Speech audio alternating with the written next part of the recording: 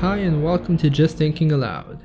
I'm not too politically engaged, but when I see hypocrisy like this, I really feel the need to speak out. The Pride Parade in Serbia has always been a contentious issue. A patriarchal and conservative country like mine isn't all too welcoming of the LGBT community. This is especially true of the political party called Dveri, which is a conservative right-wing party. They've been extremely vocal and they've spoken out against the Pride Walk, although they're okay with gay people as long as they keep it in their own four walls, as they say. But the peak of their hypocrisy was when they organized a straight walk to protest the LGBT group's right to have the Pride event.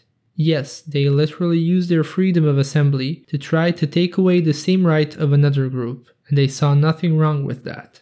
Now, I'm not a supporter of LGBT per se, although I am for gay marriage being legally recognized. But to exercise your right in order to take away someone else's right is reprehensible to say the least. What do you think of all of this, and what are your thoughts on the Gay Pride Parade? Leave me a reply on YKYZ, and thanks for listening.